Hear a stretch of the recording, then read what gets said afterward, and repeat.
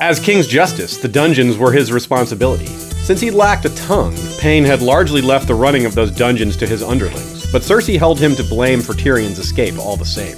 It was my work, not his, Jaime almost told her. Instead, he had promised to find what answers he could from the chief under-jailer, a bent-back old man named Renifer Longwaters. "I see you wonder, what sort of name is that?" the man had cackled when Jaime went to question him. "It is an old name, 'tis true. I am not one to boast, but there is royal blood in my veins. I am descended from a princess. My father told me the tale when I was a tad of a lad." Longwaters had not been a tad of a lad for many a year, to judge from his spotted head and the white hairs growing from his chin. She was the fairest treasure of the Maiden Vault. Lord Oakenfist, the great admiral, lost his heart to her, though he was married to another. She gave their son the bastard name of Waters in honor of his father, and he grew to be a great knight, as did his own son, who put the long before the waters, so men might know that he was not basely born himself. So I have a little dragon in me. "Yes, I almost mistook you for Aegon the Conqueror," Jaime had answered. Yeah. Hello and welcome back to History of Westeros' weekly Fire and Blood live streams. This one is going to expand beyond Fire and Blood because Oakenfist's life is so long and interesting that it covers beyond just the time span of Fire and Blood. It goes well into what will be covered by Fire and Blood 2. His name pops up in the main series. His descendants are in the main series. So there's just a lot to talk about. He's a really fascinating character, and I'm excited to dive into him and bring out a lot of these parallels and just a lot of the fun details and the fun story. So I'm Aziz, as always. My name doesn't change from week to week. And Deshay is not here today. She is on the other side of the camera. And so I'm doing this one solo, no guests or anything this time. So we'll see how that goes. Should go just as well as a lot of our scripted episodes, which is how a lot of them are. Speaking of scripted episodes, Bloodraven 3 is completed. It's as in the filming and recording, but the editing and production is not finished yet. So that should be too much longer, though. We have a guest producer for this one, so we don't exactly know how long it will take. Heck, we don't exactly know how long it's going to take even when we're doing it. But in any case, it should be fairly soon, and we'll be announcing that when it's fully complete. Thanks to the patrons who help make this show possible via financial support on a recurring basis, especially for episodes like Bloodraven that take a lot of behind-the-scenes work and lots of production, things like that, less so than these live streams. But of course, this live stream had a lot of research in it too. Oakenfist there's just so much to say. This is one of the longer episode documents we have, which is a little surprising considering we're just talking about one character, but hey, there's a lot that a single character can do, right? So thanks to Jeff Gnarly the Long Snapper, History of Westeros' First Sword, and to our Dragon Rider patrons. That includes Talanis the Talon, King of Gagassos, Rider of Talarius, a red dragon with scales, horns, and talons of midnight black. Jinx of House Lier, Green Queen of the Rainwood, rumored daughter of a woods witch, Rider of Irigenia, a sylphic albino dragon with amethyst eyes and opalescent wings. And Robert IV of House Ardeacor, Burned King of Blazewater Bay, Rider of Atraxis, a black dragon with bioluminescent spots like smoldering embers and a banded blue tail. I want to say that both Con of Thrones and Ice and Fire Con are coming up. Ice and Fire Con is coming up in April, and Con of Thrones in July. We'll be at both of them, and when I say we, I mean all three of us, Sean, Ashea, and me. And you can get $5 off purchasing a ticket through either of those cons by using the code HISTORY. And we really hope to see you there. Both of them are super fun. Okay, so I mentioned, as always, that there's parallels with Oakenfist, and in particular, rather than playing the guessing game, we do sometimes, they're just going to be kind of woven in, because all the parallels surround Oakenfist, and I think a lot of these parallels are kind of straightforward once they're pointed out. And he doesn't really parallel one character super strongly. There's more like, I'd say 3 characters that he has a lot in common with. In some spots, he has some aspects of these other characters, he's not like them at all. But in some ways, the connections are really tight. These characters are Davos, Orain Waters, and Daemon Targaryen, as in the rogue prince Daemon Targaryen. So as we go through these episodes, you'll see a lot of those parallels pop up. Okay, so we're going to start with Driftmark and Hull and the Valyrian lands and all that. I'll just give a little background on that. And of course, we are going to be doing a Sea Snake episode as well. It's a little funny that we're doing his kid before the father, but hey, that's how it worked out. Our Sea Snake episode is going to have a lot of art prepared for it, so it's a little more production is being done on that one. Now, islands by themselves are kind of known for being a little bit off, like different, not off. I mean, it sounds weird. I mean, like they're a little different than the mainland. Not in a bad way, not necessarily in a good way either. Sometimes in a good way, sometimes in a bad way. But that's not really the point. This isn't a judgment thing. It's more about differences. Bear Island, great example. Their culture is different than a lot of the rest of the North. Skagos, vastly different than just about anything. It's this weird sort of proto-wildlings sort of melting pot of the North and the wildlings and throw in cannibals. Then the Iron Islands, massively different. They have their own religion. The sisters, the three sisters, right? These are, the names keep coming, and every time I mention one, you're like, oh yeah, they're a little different. The Arbor, the Shield Islands. The shields are where you have sort of reach values, but combined with naval attitudes, naval culture, which is, most of the reach is very much not like that. Dragonstone, very unique in itself. And then we have lesser known places like Witch Isle, which is off the coast of the Fingers there, and is, one day we'll have to talk about that one more. I don't want to get too off topic. As I said, there's so much to talk about with this one. So I always wonder what kind of differences there were on Driftmark. Like what's the kind of the unique aspect of Driftmark? What's different about it? One thing to note about it is how far out it is. It's got being in the narrow sea in Blackwater Bay. It has these connections to a lot of the free cities because of trade. And of course it has connections to Dragonstone. Not just because it's close by, but because the Valyrians took both of them. The Valyrians maybe came to Westeros before the Targaryens. They certainly claim they did. And, it's interesting, the way they divided the lands. I mean, Driftmark is a very fertile island. It's a little unusual maybe that no one had taken it by that point. And Dragonstone has, a decent bit of fertility to it. But of course, the Targaryens took that in part because of the volcanoes. That was pretty crucial, whereas the Valyrians didn't have that particular concern. And of course, they built their several castles there. Driftmark grew up really big and powerful, and through trade with a lot of the free cities. And it's just a really good island for building wealth. We see their fortunes go up and down quite a few times, but they always have the means to recover them. The exception being current times, where they're not really doing so great in terms of wealth. They're not doing badly, but they're nowhere near what they were, which is in the times of Oakenfist's young life, they were richer than even the Lannisters or the Hightowers, which is kind of crazy to think about. So in terms of falling, they've fallen really far. But when you're super wealthy like that, you can fall pretty far and still be important, still be significant, which is the case of the Velaryons.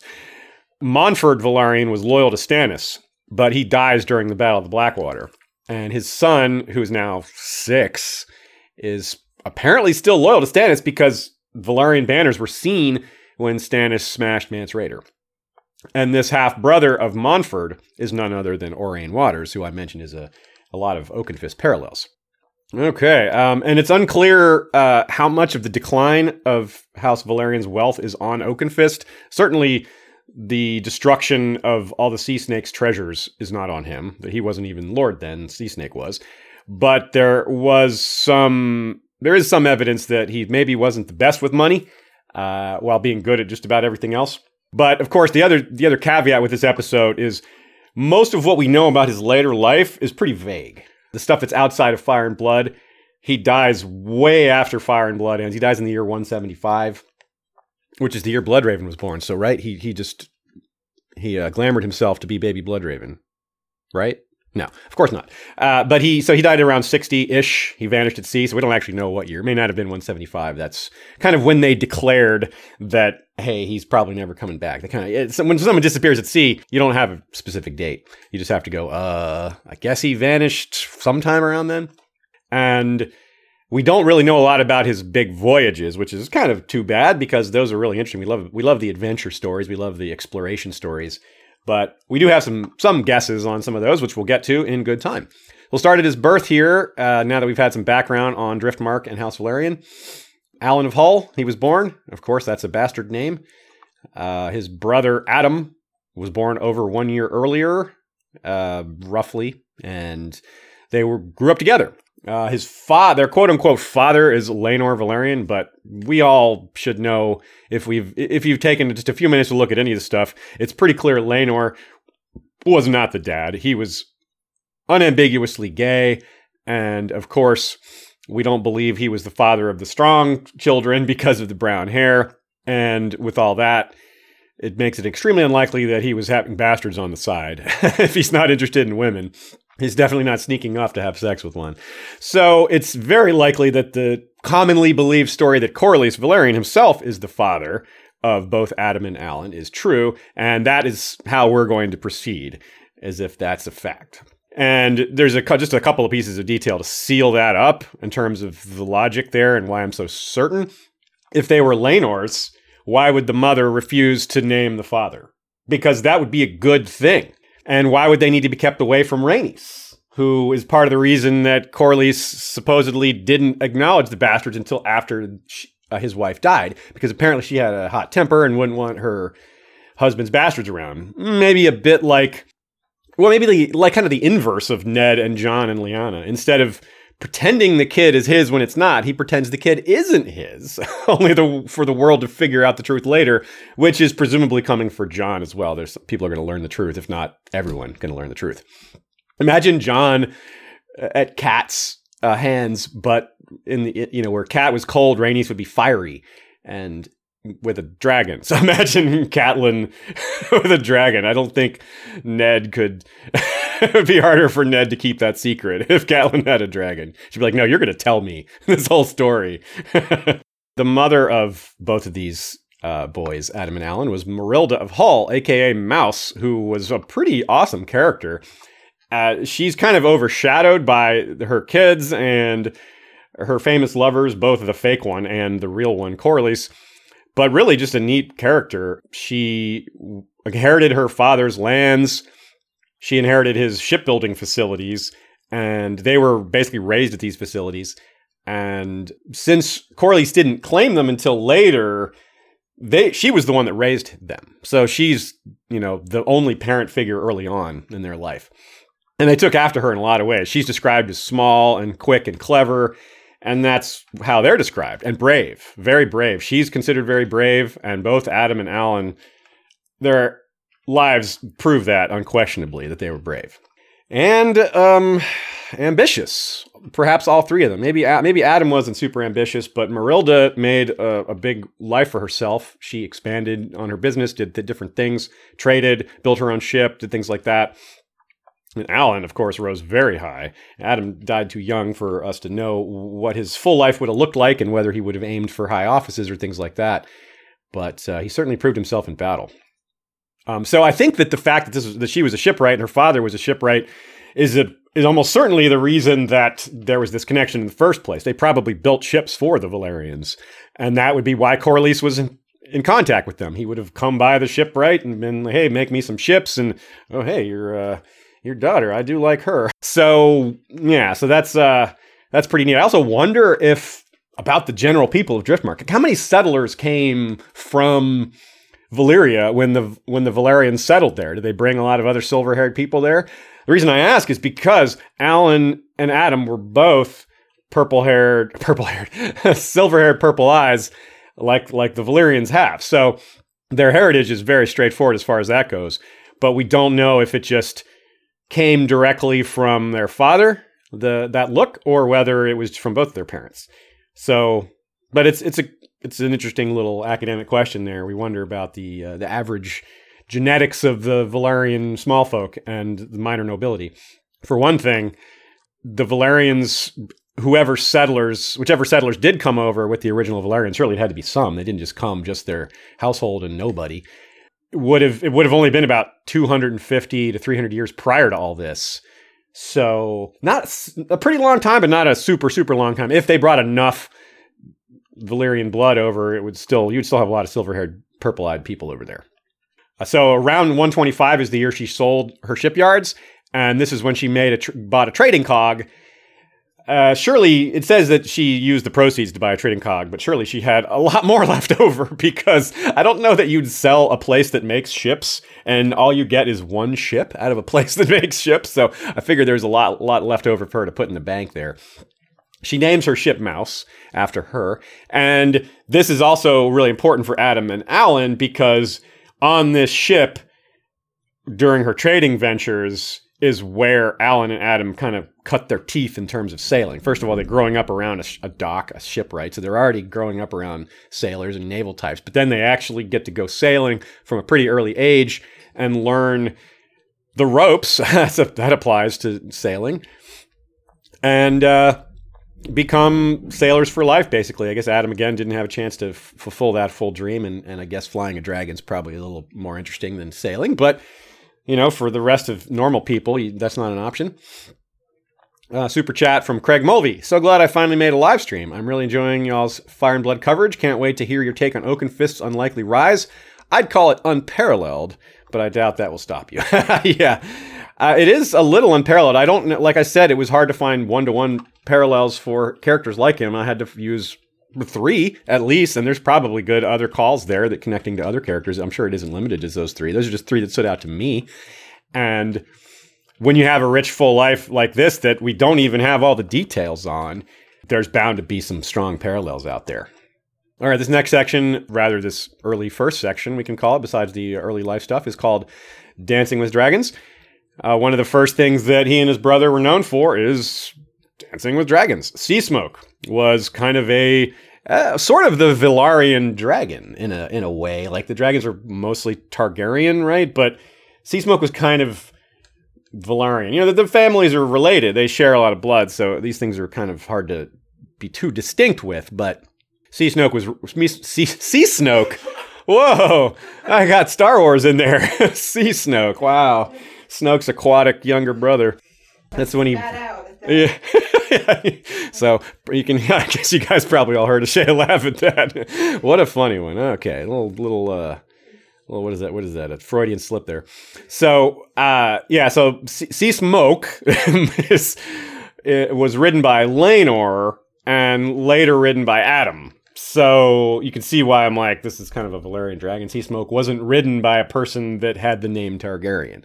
So you can see why I categorize him that way. So when Laenor dies back in 120, I believe it was, and Sea Smoke has no rider for a while. But when the call for dragon seeds come, interestingly, it's not Adam and Alyn who get to go first. It's Lord Commander Stefan Darklyn, Rhaenyra's Kingsguard head, which is kind of weird because you wonder what they were thinking, right? This stuff probably would have been better in our dragon episode, but it's pretty relevant here. How did this guy think he could do it? Did he think he was a seed? Did he think he had dragon blood in his past? I guess he probably did. And that makes sense because the Darklyns are one of the closest families to the Targaryens. They had 7 members join the Kingsguard over their span. And so I'm guessing maybe they had a princess in their history that was married into their family from the Targaryens. It's got to be something, right? I don't think this Darklyn guy's just like, yeah, I can do this. I don't need dragon blood. Because so much of this is made about dragon seeds. So I don't know. It kind of seems strange to me that he would just, I don't have dragon blood, but I'm doing this. So I feel he probably did. And of course, the Velaryons do have dragon blood. That's very straightforward, but it gets a little off here with thinking about where the dragon blood comes from. Adam apparently has no trouble taming Sea Smoke. We don't hear about any issue, no struggle, no danger. It just happened. It probably did happen on Driftmark, though, because that's where Sea Smoke probably was. I almost called him Sea Snoke again. And this may have emboldened Alyn to try because it worked for his brother. Although I think he was probably already pretty eager to try because he seems to have that kind of personality. So yeah, like I wanted to say here, the Dragon Rider implications are kind of weird. I talked about House Darklyn and how maybe they have something going on. But if Laenor isn't the father of Adam and Alyn, which we believe, then it makes it a little trickier to see where the dragon blood came from. Certainly in the past, some Targaryen bride marrying into House Velaryon makes sense. But we don't actually know who that is. It would actually make a lot of sense if it was Laenor, because Laenor is the son of Rhaenys, who is definitely a Targaryen. So that in one sense is the only bit of evidence that points to Laenor being the father of Adam and Alyn, but it's too little. It's not enough evidence given all the other counter evidence. I see some people in the chat are wondering if Marilda was a dragon seed. Hey, You know what? I didn't consider that, and it's 100% possible. 100% possible. So there's a couple different ways this dragon blood could have gotten into their veins, so to speak. And once again, this comes with the caveat, if that's even necessary. LML. Hey, what's up, LML, in the chat there? He says, how much sea smoke could a sea snoke smoke if a sea snoke could smoke sea smoke? Okay, so we've already covered our tongue twister for the day. I'm not saying that one 3 times fast, though. Also from Tommy Pappas, super chat with no comment. Well, thank you, silent supporter. So next up is Sheep Stealer, which is more directly in line with Alyn, because he is trying to tame Sheep Stealer. He first tries for Grey Ghost, which presumably he had to go to Dragonstone to do this. That's where Grey Ghost lives. And he presumably had his brother's help. And so, because like walking around looking for Grey Ghost on foot sounds kind of not very likely to work. But if Adam is flying around on sea smoke, that's a lot more effective, I would think. So he tries for Sheep Stealer instead because he can't find Grey Ghost. And this is really brave. Sheep Stealer kills twice as many seeds as the other wild dragons combined. Now that's a loaded statement. The other, quote unquote, the other wild dragons combined? There's only 3 wild dragons, as in wild ones who hadn't been tamed before. So that means Sheep Stealer killed twice as many dragon seeds as Grey Ghost and the Cannibal combined. Well, we just pointed out that Grey Ghost is really hard to find. People probably didn't try to ride Grey Ghost that often. So that means that all these deaths are on the Cannibal. The Cannibal, who is older and scarier. So Sheep Stealer killed more dragon seeds than the Cannibal. Part of that's because the Cannibal is scarier and people are smart enough not to even try in the first place. But still, any way you slice it, this is really, really brave. And we don't even think Alyn tried for the Cannibal. Because he's small and quick, this is probably part of why he survived. Sheep Stealer was kind of known to the people of Driftmark already because he or she ranged that far to find sheep. That may have been another reason why Alyn was particularly aware of Sheep Stealer and aiming to tame her, because versus the Cannibal for all the other reasons that he wouldn't want to try to tame the Cannibal. I'm just really switching my N's and M's today. I just said Cannibal. Is that some sort of disease, N and M switching? I don't know, but I have it today. I'm infected with NMitis. And when the bonding attempt with Sheep Stealer went badly, he got burned. And maybe I'm exaggerating how much his quickness helped him, because it also says that his brother flew sea smoke in, almost did it again, and rescued him, drove off Sheep Stealer. So, yeah. Now, interestingly, a little side note, Alyn's career, full of success, full of wins. But one of 2 things he's maybe not so good at, money was one of them. Another one is patience. And we see here that patience is what worked for Nettles. Nettles got Sheep Stealer by being patient, and Alyn just went for it, didn't work, and moved on. So I think that's a good little note, important to take into account here. Not long after the taming of Sea Smoke, and I'm saying that word very carefully now, Corlys, the sea snake, not the sea snake, petitions Rhaenyra, not Rhaenyra, to legitimize them, and she does. And Adam is named heir to Driftmark as well, because he immediately becomes the eldest Velaryon in line. And now there's a little bit of stuff with the Velaryons who were in line for Rhaenyra's Velaryons who were in line for the Iron Throne, but that's another side. We're not going to bother with talking about that. Adam fights in the Battle of the Gullet, which was that really bloody, nasty battle where Aegon III was traumatized, where Viserys was captured, where a whole bunch of ships were sunk, where Jacaerys and Vermax died. It affected him. Adam was, I don't know, trauma might not be the right word, but it probably is. And he went and talked to Lord Corlys about it. And surely, given his closeness to his brother, Alyn heard about it. So Alyn's first, experience, quote unquote, with war would have been hearing about it from his brother. And it didn't seem to dampen his enthusiasm for ambition, but it maybe was a little bit sobering. And of course, it's going to be a really big deal, their relationship. And there's lots of evidence that Alyn, or at least some very specifically strong points of evidence that Alyn had a lot of respect for his brother. Of course, at this point, Adam's already saved his life once. So, I don't know, he's got a lot to be grateful for, even if they weren't tight, and it seems like they were tight. And of course, all other thing that happened at the Battle of Gullet, besides this personal stuff, is that Driftmark took heavy losses, not just ships, but they got invaded. This High Tide, the really cool castle of Velaryon, the really cool Velaryon castle that Drafter-G is making some awesome art for us to show during the Sea Snake episode, was sacked. And that's where he had all his Eastern treasures, the Sea Snake had, from all his voyages. He collected them there, all his insane wealth. The reason they were rated above the Lannisters and Hightowers, destroyed. So this is a huge loss for the Velaryons.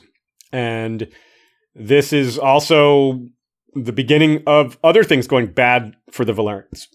He was at Driftmark, Alyn, when the alliance between the Velaryons and Targaryens fell apart due to Rhaenyra and her council's kind of inexplicable paranoia with regard to bastards. I guess it's not inexplicable, it's just crazy. The over-the-top beliefs that non-bastards, especially nobility, have about bastards and how little trust they can have for them is just never ceases to be over the top. But it's consistent. So it's not like, I don't think it's, not realistic given what George has laid out. It's just amazing. So they move to arrest Adam, the one dragon rider in town, because the rest of them are out doing other stuff or dead. But Corlys, after arguing vociferously that this is not only dumb, but unnecessary and just all these bad ideas. He points out all the things that's wrong with this idea. And since they don't listen to him, he goes and warns his son, and Adam escapes. They figure out or assume that he warned him, and I mean, they were right. And he was then treated roughly and thrown in a cell. So Adam goes off. Adam responds to this accusation of treason in the most noble way imaginable, not by turning sides, which is what a lot of people would do. It would be like, you think I'm your enemy? Well, fine, I'm going to be your enemy. That's how you're going to treat me. Instead, he just one-ups them and says, oh, I'm not loyal. I'm going to show you loyal. And he flies around to a lot of the castles that are still semi-loyal to the Black's cause, gets a ragtag army of 4,000 formed together by racing to these different castles and getting as much support as possible, and saves King's Landing. I mean, it's incredible what he did, and it's another really bloody battle that he participates in, the Second Battle of Tumbleton, and it stops the Greens' advance on King's Landing, like I said, but, of course, it also featured a lot of losses, like Adam himself, as well as a lot of other people who are, maybe not so relevant for this episode. So, other than trying to tame Sheepstealer, Alyn was very much in his brother's shadow at this point. He didn't have a dragon. He didn't have this, amazing display of loyalty, which I have to think permanently impacted how people saw bastards. I mean, Adam wasn't just representing his house and himself. He was representing all bastards. He was like, look, this is bull. we can be just as loyal as anybody else. We aren't made differently in the way y'all think.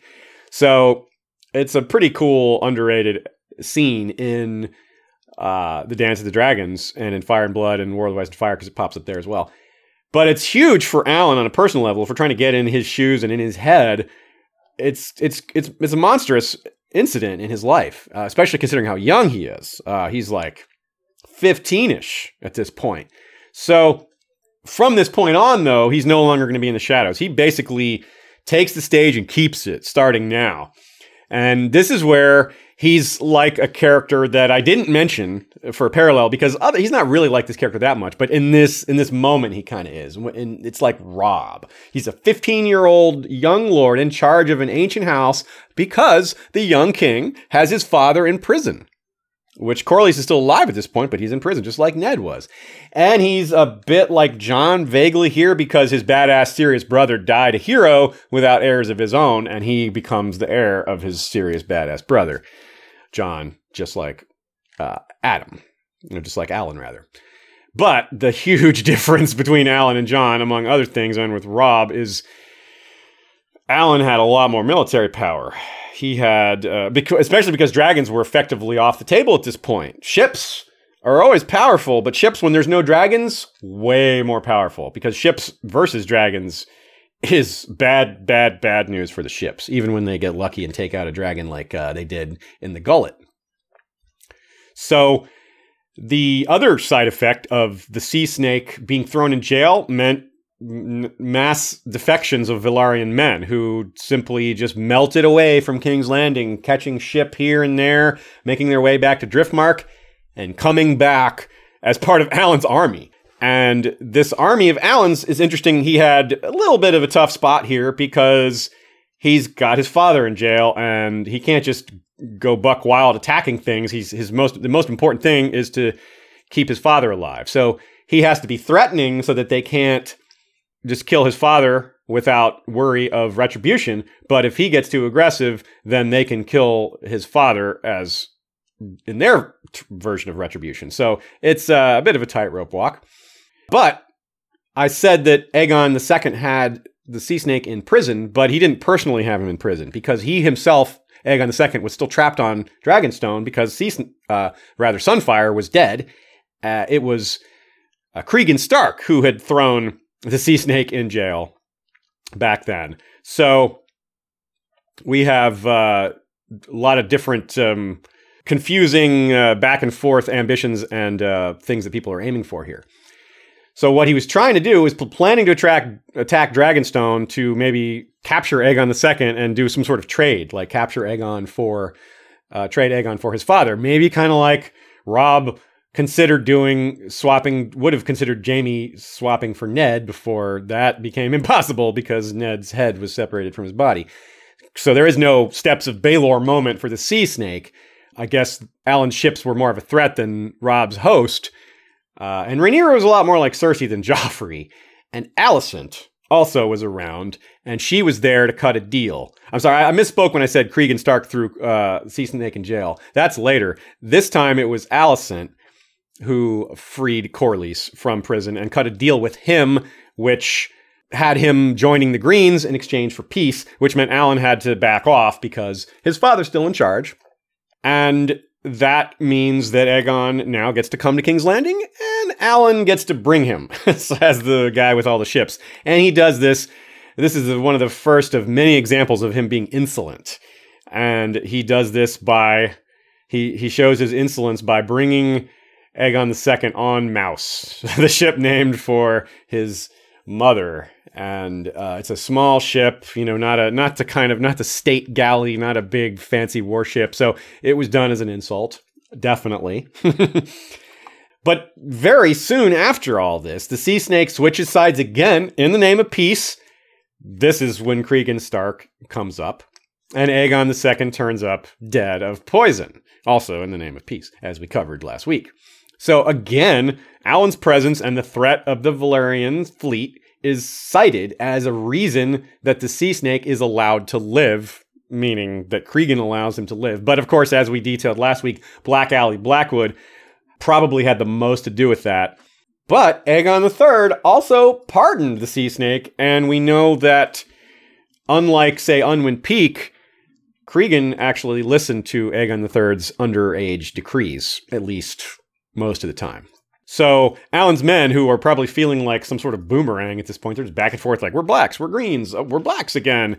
Wait, there are no blacks or greens, but who are our enemies? So now these guys who had just picked up a passenger at Dragonstone and dropped him off are now returning to it to attack it, to clear out the remaining loyalists of Aegon II.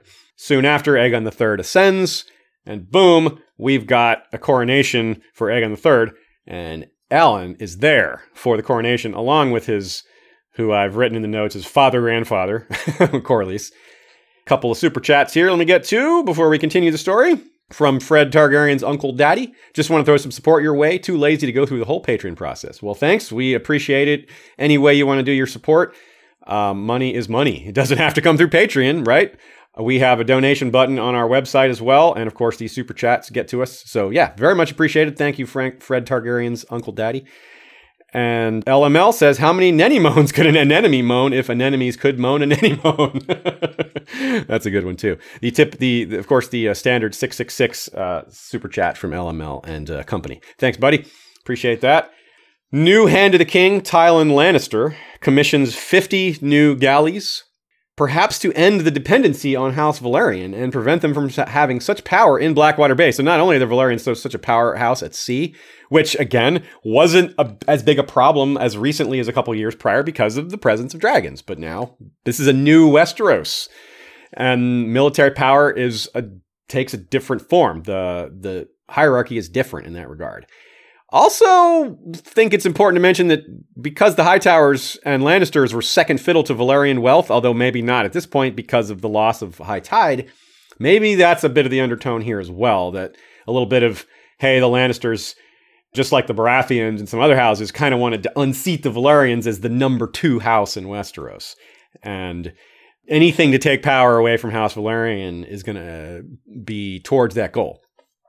We also have the first appearance of Racalio Rendoon, who betrays the Triarchy and starts being the pirate king that he is, and by taking part of the Stepstones. Now that's going to become a really big factor in this coming up for Alyn, because he's going to have to deal with Rendoon multiple times, as is a lot of Westeros, as is a lot of the free cities. He becomes pretty darn important.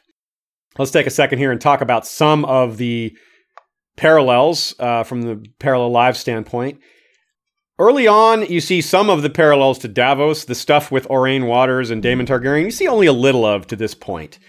With Daemon, you get some of the insolence and the kind of being who he wants to be and the aggressiveness, and obviously dealing with the Stepstones, spending a lot of time fighting pirates and wars in the Stepstones. With Aurane Waters, well, Aurane Waters is a Velaryon, and he was a bastard, and he's ambitious, and he's changed his sides a few times, so there you go. And with Davos, it's more of the kind of always treated badly by nobility, but always does a great job. Kind of in terms of merit, he's great, but always kind of insulted and pushed aside or just not listened to because of his bastardy. And that is a very common theme with Alyn going forward. We're going to see him constantly insulted, pushed back on, and set aside, despite most people in his position, like, say, Paxter Redwine or some of these other guys who control huge fleets. People are always deferring to them and being very wary of their power. But it's not the way Alyn is treated in a lot of cases by some people. Some people are wisely wary of his power, but a lot of them treat him as if he's a nobody, which is so strange because he's so not a nobody. He's very powerful. Okay. After things break out in the Narrow Sea, things are going on still in King's Landing. There's a lot happening there with the Regency and the Hour of the Wolf, of course, which we covered last week. The Sea Snake dies pretty early in all this at age 79. He's in the year 132, early 132, and the dance ended in 131. So again, he wasn't around all that long for the aftermath, even though his role was very crucial. So Alyn and his mother, Marilda Mouse, bring him back to Driftmark in state on a ship called Maiden's Kiss, which is, I guess, one of their biggest, most fancy ships. And he immediately claims the lordship because, of course, he is. He's the heir. It's not. It shouldn't really be a matter of dispute, but this is Driftmark. We're talking about an incredibly powerful castle, and there's other Valyrians out there. And here's where we remember that incident a while back when Sir Vaemond, went to King Viserys and said, "Hey, I should have Driftmark. All those kids are Strongs." And of course, what he got for that was his tongue pulled out. Well, I'm sorry. He didn't get his tongue pulled out. His descendants got their tongues pulled out. He got killed and burned fed to Syrax. But his descendants were still around. Some of them who still didn't have their tongues, including one named Sir Malentine and another named Sir Rogar. I believe both of them were tongueless. They tried to assassinate Alyn, but they failed. Malentine was killed. Rogar was captured. He took the black. So Alyn, I guess, defended himself. He probably fought off some of these guys. Hey, small and quick, right? That might be a factor here.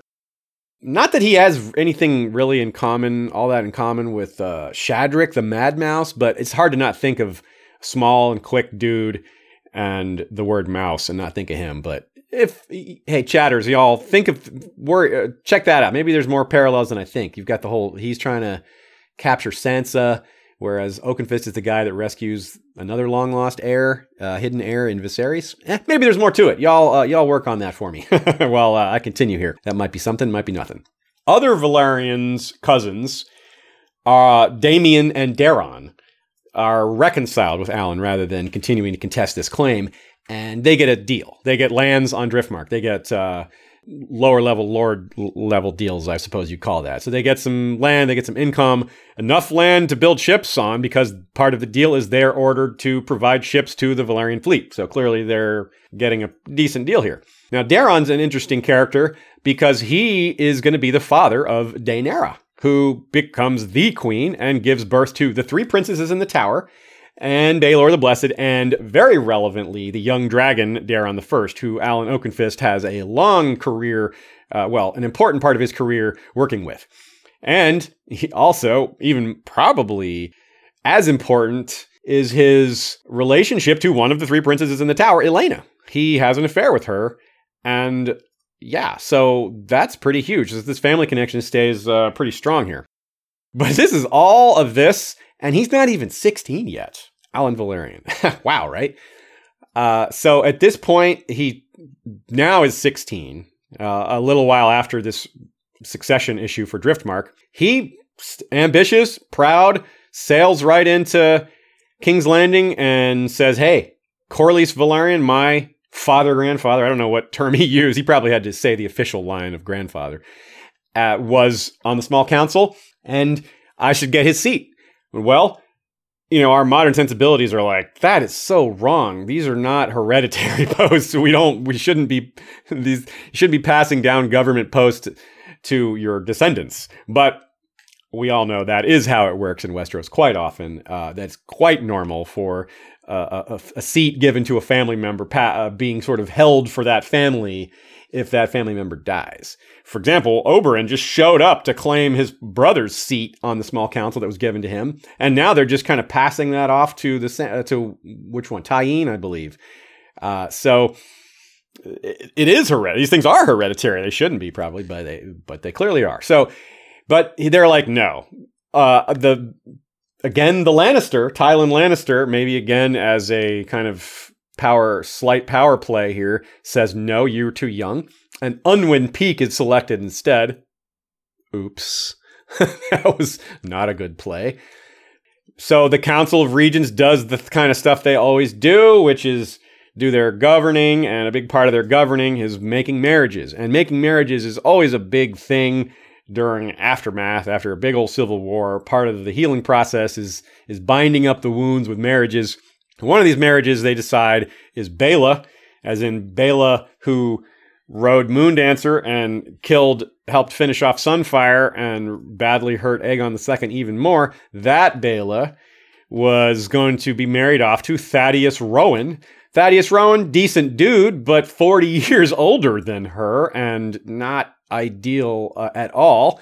So she pulls an Alysanne and runs off, goes to Alyn Velaryon himself and says, hey, they're trying to marry me to Rowan. You're my cousin. And hey, this is wrong. And from Alyn's point of view, there's a lot to like here. One, if he has a son with Baela, that kid would be Aegon III's heir until Aegon had his own son. And we know this because that's what they were saying about Thaddeus and Baela. They were saying, hey, if Thaddeus and Baela have a son, that kid's the heir to Aegon until he has his own kid. And Aegon, again, is still really young at this point, so he's not going to have kids anytime soon. So that's an obvious angle for Alyn to be like, ooh, that's a good way. That's ambition right there. That's a good way to get closer to the throne.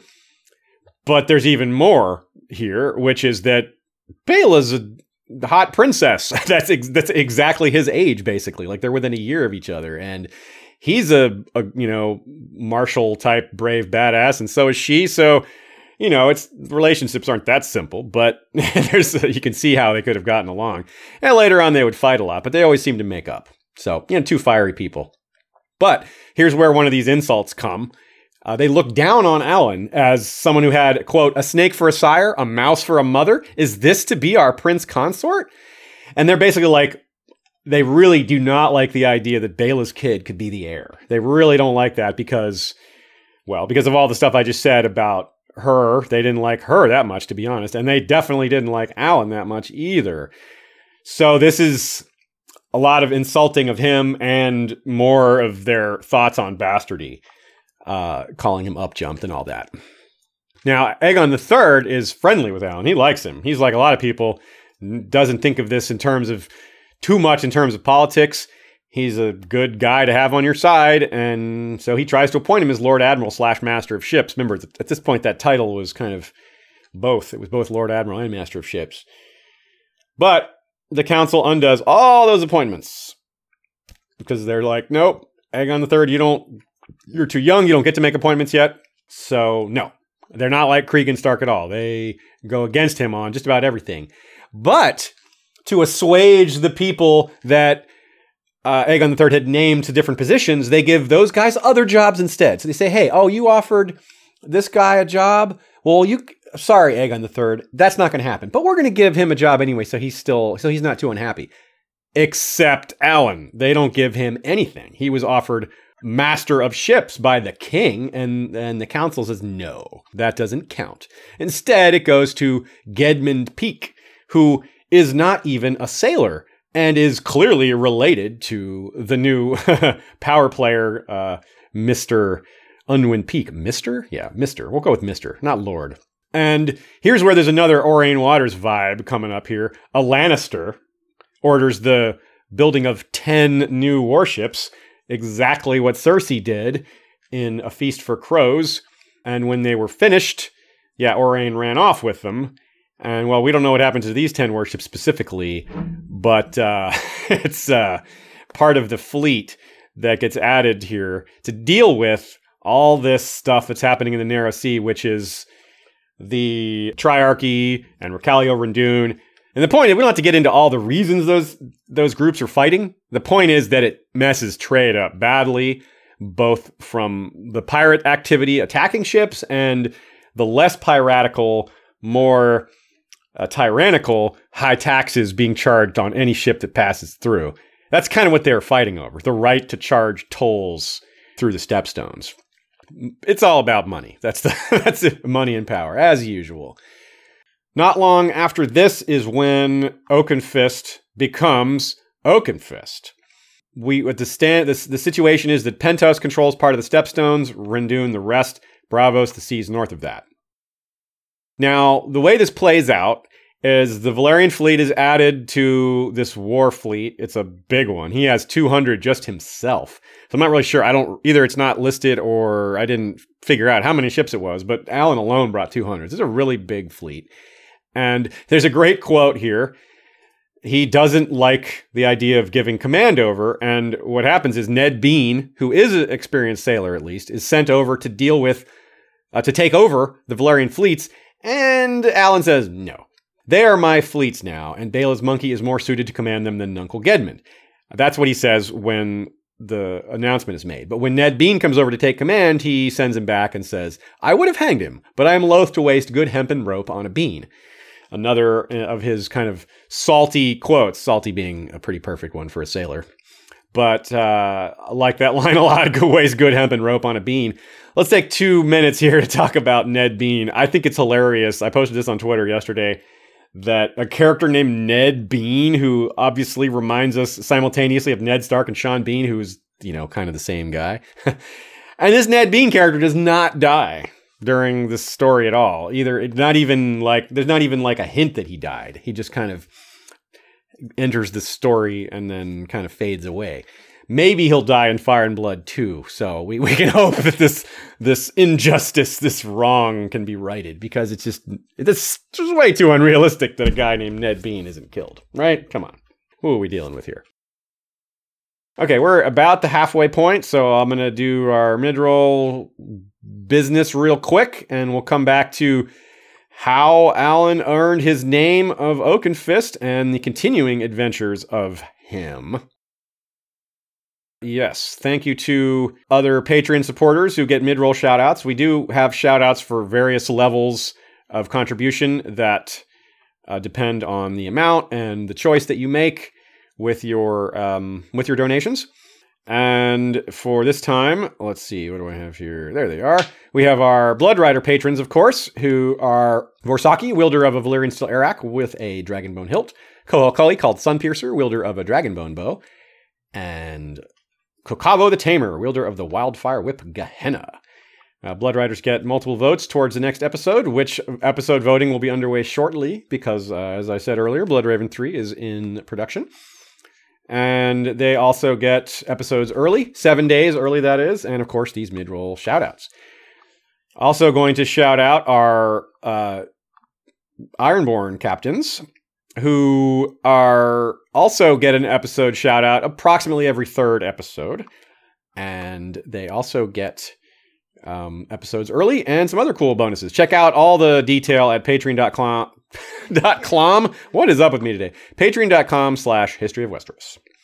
And those Ironborn captains are Black Matto Stormrider, captain of the Rusted Hinge, Oisan the Wanderer, captain of Naga's Living Flame, Sir Selvus Redblade of White Harbor, captain of Trident of the North, Lord Chucklaws, captain of the Droman Nightblood, destroyer of evil, John Gregor, captain of the Fist of the Drowned God, Sir Kiron of Lonely Light, Scourge of the Sunset Sea, captain of Naga's Breath, a Dromund armed with siphons of wildfire, Aileen, Archer Queen, captain of the Border Collie, Crimson Kate, captain of the Drowned Queen's Vengeance, Jasana the Just, collector of tolls, captain of the Golden Gift, Lord Mitch of House Bailey, captain of Widow's Blood, his heir is Lordling Mason of House Bailey, Beneath the Gold, a podcast focusing on lesser-known Song of Ice and Fire characters, which I would think is something that fans of our show would be very into.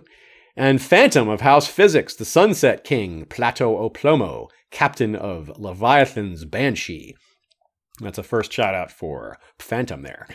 And I would also like to recommend to y'all that you have the ability to get 2 free downloads from audible.com. Go to historyofwesteros.com and click on the Audible sidebar there. And you can get those 2 free downloads from them. And if you don't decide to go ahead with the trial, well, you get to keep those 2 free downloads. I believe Fire and Blood is available. If not, there's so many other good books, ones we've recommended. You could always go back and get Game of Thrones or The World of Ice and Fire and listen there. You could listen to The Sworn Sword or any of the other Hedge Knight novels. You could listen to non-Song of Ice and Fire stuff. We've recommended books like The Expanse and The Last Kingdom. And there's plenty of others that are escaping me at the moment. But lots of good books out there that are maybe a little... It's easier to find time to listen to books while you're doing chores and driving than it is to find time to read. So, that is my recommendation. Go to historyofwesteros.com, take advantage of that trial, and see if it's for you. All right, let's get back to it. Just a couple of announcements there. We do have a question here. Looks like, Zeus, do you believe that Aurane will ally with... Phagon? Good question. I think that is a distinct possibility, but I think he may end up with Daenerys because Aurane seems very clearly to be a man who just wants to rise high. He does not care who it's with. He was with Stannis because his house was with Stannis, but when the Valyrians stayed with Stannis, he went and bent the knee to the Lannisters, saying, hey, name me Lord of Driftmark and I will serve you. And that's a standard power play. You got a house that's on one side, whereas a member of that house joins the other side with the promise that, hey, I'll help you guys if I get to take over that house if we all win.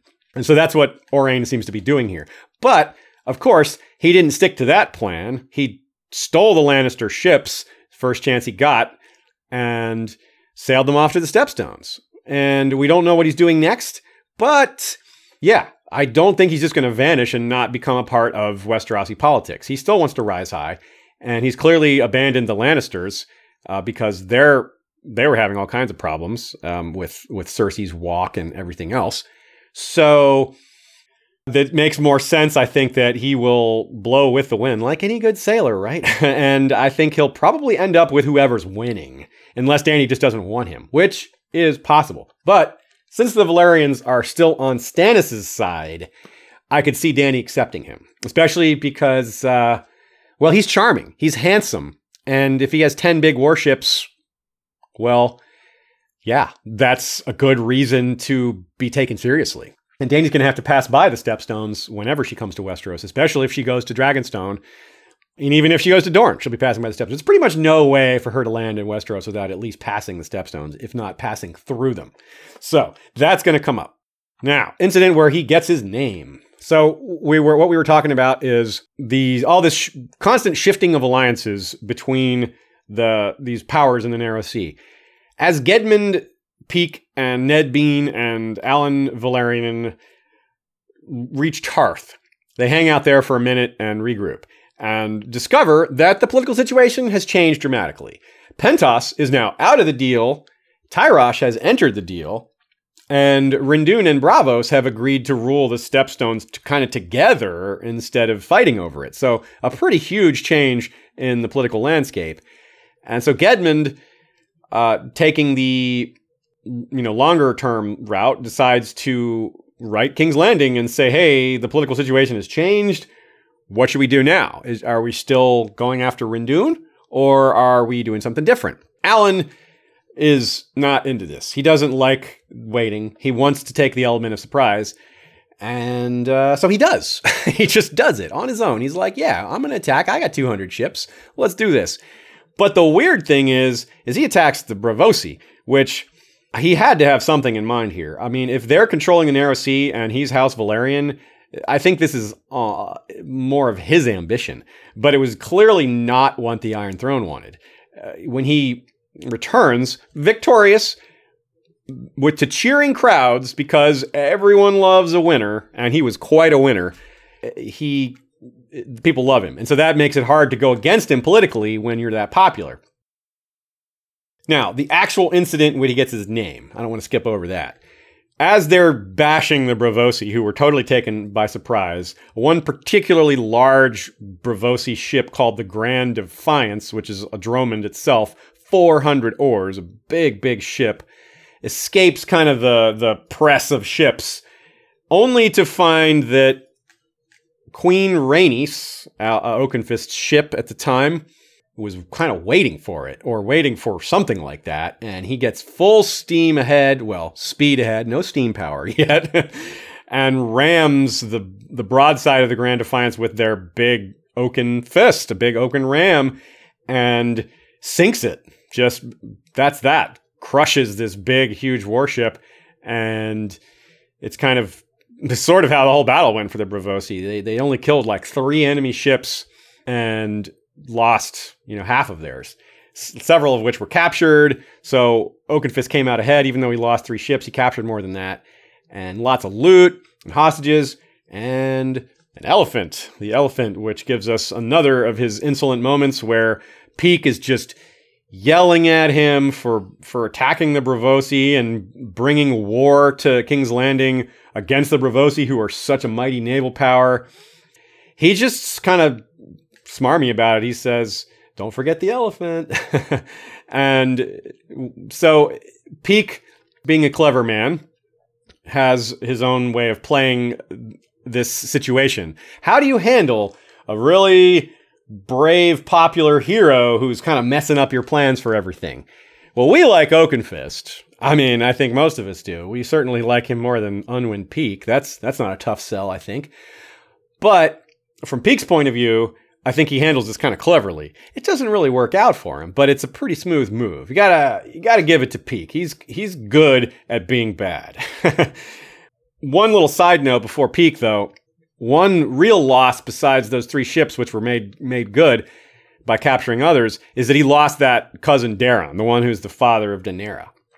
And this brings him close to Daenerys because Daeron's wife, the mother of Daenerys, is also dead by this point. So young Daenerys is fostered with the Velaryons, especially with Baela, because Alyn, he's always out doing other stuff. But he knew her, and that's important. That's going to come up pretty big. So now he is named Master of Ships again, but it's sort of temporary. And it's also one of these poisoned gifts. It's kind of like Euron. Unwin's being like Euron here. The gift of Master of Ships here comes with a mission. And that mission is a tough one. A really tough one. It turns out to be the first of 6 of Alyn's great voyages. And we're going to talk a little bit more about what we know about the other voyages later, which is sad to say, except for the first and second, we know very little about them, and we don't even know that much about the second one. But we do have some clues and some guesses, but we'll get to that. So this is 133, roughly a year after the war is over, but also Corlys is dead by this point. Of course, he was dead by 132. We don't know how many kids Bela and Alyn had, and George just says many. But the first one is Elena, a girl named Lena. We do know that Oakenfist wanted a boy named Corlys. And since he got many kids, I assume one of them was a boy, so it was probably a Corlys. But we don't actually know that for sure. Maybe he had all girls. It's possible. And he has to sail. The plan is he has to sail all the way from King's Landing / Driftmark all the way to the Iron Islands, which, the TV show makes that look really easy, but it's not. Dorne is a really difficult place to sail around, and it's perilous just for that part. And of course, the more perilous part is facing the Ironborn at sea. So he's cautious on the way. He kind of behaves a little differently. Maybe he's learned a few things. Maybe he's wary. Maybe he knows that Unwin is setting him up a little bit here. But mostly it's just he knows what's going on. He knows Rendoon still has all this power in the Stepstones. And there's a lot. He also has to preserve his strength, because if he gets into these fights ahead of time before facing the Red Kraken, well, that's already a tough order to beat the Red Kraken, so he needs to be at full strength when he gets there. So it's very important for him to not get into battles or into situations that cause him to lose strength while he's on the way. So that's his first stop, basically. Rendoon is a really fascinating character, and since he doesn't want to fight, he sails in by himself when just his ship and says, hey, let's talk. And he ends up staying there for like a fortnight, so pretty good length of time. You wonder what his captains were doing back on their ships, like, should we be worried yet? What's going on? Because Rendoon's a tricky guy, and also maybe mad. I'd love to spend more time talking about him, but we probably don't have a whole lot of time to do that. But I will at least say he has vibes of Dario and Euron and other characters that are just really out there. He cross-dresses. He's got uncertain origin. He's an incredible warrior. He believes in all the gods. He dyes his beard purple and orange. Just a really interesting character, and very different one day to the next. Not very consistent guy, except for consistently ambitious and weird. So the final deal is also weird. 3 ships, an alliance written in blood on sheepskin, and a kiss, which was arranged differently. I don't know if Rendoon was wanting a kiss from Alyn or from somebody, but the actual deal settled on was that if he ever came to Driftmark, he would get a kiss from Lady Bela. And this was after Rendoon wanted Alyn to impregnate multiple of his wives, which is kind of weird, but on the other hand, it might be a matter of ambition. If Rendoon has a boy with Alyn's blood, he could come claim Driftmark with that, potentially. And this is a pirate king, so you don't want to give pirate kings claims to your lands, even indirectly like that. So I think this is maybe a bit even more cleverness on Rendoon's part, because we know that Alyn was promiscuous. He had all these lovers, and he was handsome, so a lot of women got his attention, even if he wasn't necessarily sleeping with them. He was getting noticed by a lot of women, getting lots of attention. So Rendoon may have heard of this reputation and thought this was a good way to, get him to slip up. But it doesn't seem likely that it happened. We don't know that it did. We certainly don't know that it didn't either. So he moves on from there after that alliance is in place, and stops in Dorne next, where he meets Elyandra Martell, who is considered the new Nymeria. We talked about her a bit in our Nymeria series. And she's one of the people into him. And kind of like the inverse here happens, where they sail up with so many ships that Dorne is alarmed and like, uh-oh, why are all these ships here? But they have no ability to fight them, so they may as well greet them friendly and say, hey, what's up, friends? And that is how it goes, because, of course, we do know that Alyn Velaryon had no military designs on Dorne, and in part because Elyandra and Alyn get along so well and maybe sleep together, but that's disputed by a lot. Regardless of whether they did, it definitely pissed off her suitors, of which she had many. And They get food and water and go on their way. On the way to the High Tower, we have a little more art from Fire and Blood, where we have Alyn's ships facing a storm west of Salt Shore. This is nothing too interesting about that. Storms are always bad, but it's proof of what I was saying, that it's no small thing to sail around Dorne. And I guess they didn't face whirlpools. Actually, I think Alejandra gives them a map to show them how to avoid the whirlpools. So just imagine how difficult it would have been if they didn't have this whirlpool map to help them avoid. So then he gets to Old Town and gets to the High Tower. He's greeted by Lord Lionel very pleasantly. And this is good because this is, the High Tower is the spot of the main power base for the Greens, which, that's all died down, but it's not completely died down. And he gets along really well with Lady Samantha, the one who rode in on the horse to the High Sept there, she's really cool. And he gets along well with her. We can see why. They both have these kind of similar personalities, perhaps. So all this goes a long way towards settling some of these old grievances between blacks and greens, seeing these important figures get along. This is also where he hears the news about the Maiden's Day Ball. So in other words, he hears that Daenerys, his ward, is going to marry the king. So that's good news for him, and good news for his wife, because he's almost certainly aware that his wife and his wife's sister Rhaena are the ones that presented Daenerys to the king. And while he's at the High Tower, he gets the promise of more naval strength, which is great news also.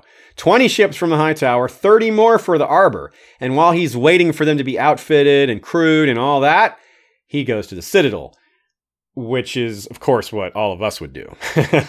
Check out those old books, old naval battles about ships, Valyrian books, scrolls, things like that, which I figure has got to be some of the same books Alyssa Farman studied earlier, which I think is really cool. That's kind of like... it fits into the parallels, I guess you could say, but it's just they're following each other's footsteps. And I guess some of these books he may have heard about from his father as well, maybe specific books that Corlys had mentioned. So that's just really cool. I love all that. I love these. I love the book connections like that.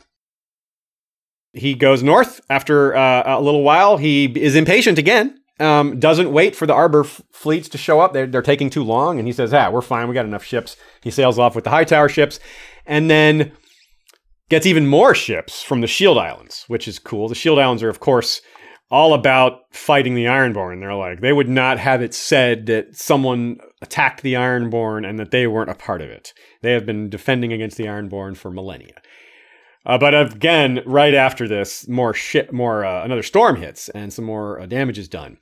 But none of this matters because Dalton Greyjoy is killed by a woman named Tess, who we know very little about, just in bed. He was asleep. She did the thing that Ygritte says. When Jon's like, well, what if you have a husband that's beat you? And she says, well, then I'll cut his throat at night, And so, well, that's what happened here. It's easier said than done, but it can be done, and it was done here. So, unfortunately, she kills herself because she knows that being caught having done this, she would be tortured to death, probably not just something as relatively painless like jumping out a window, comparatively.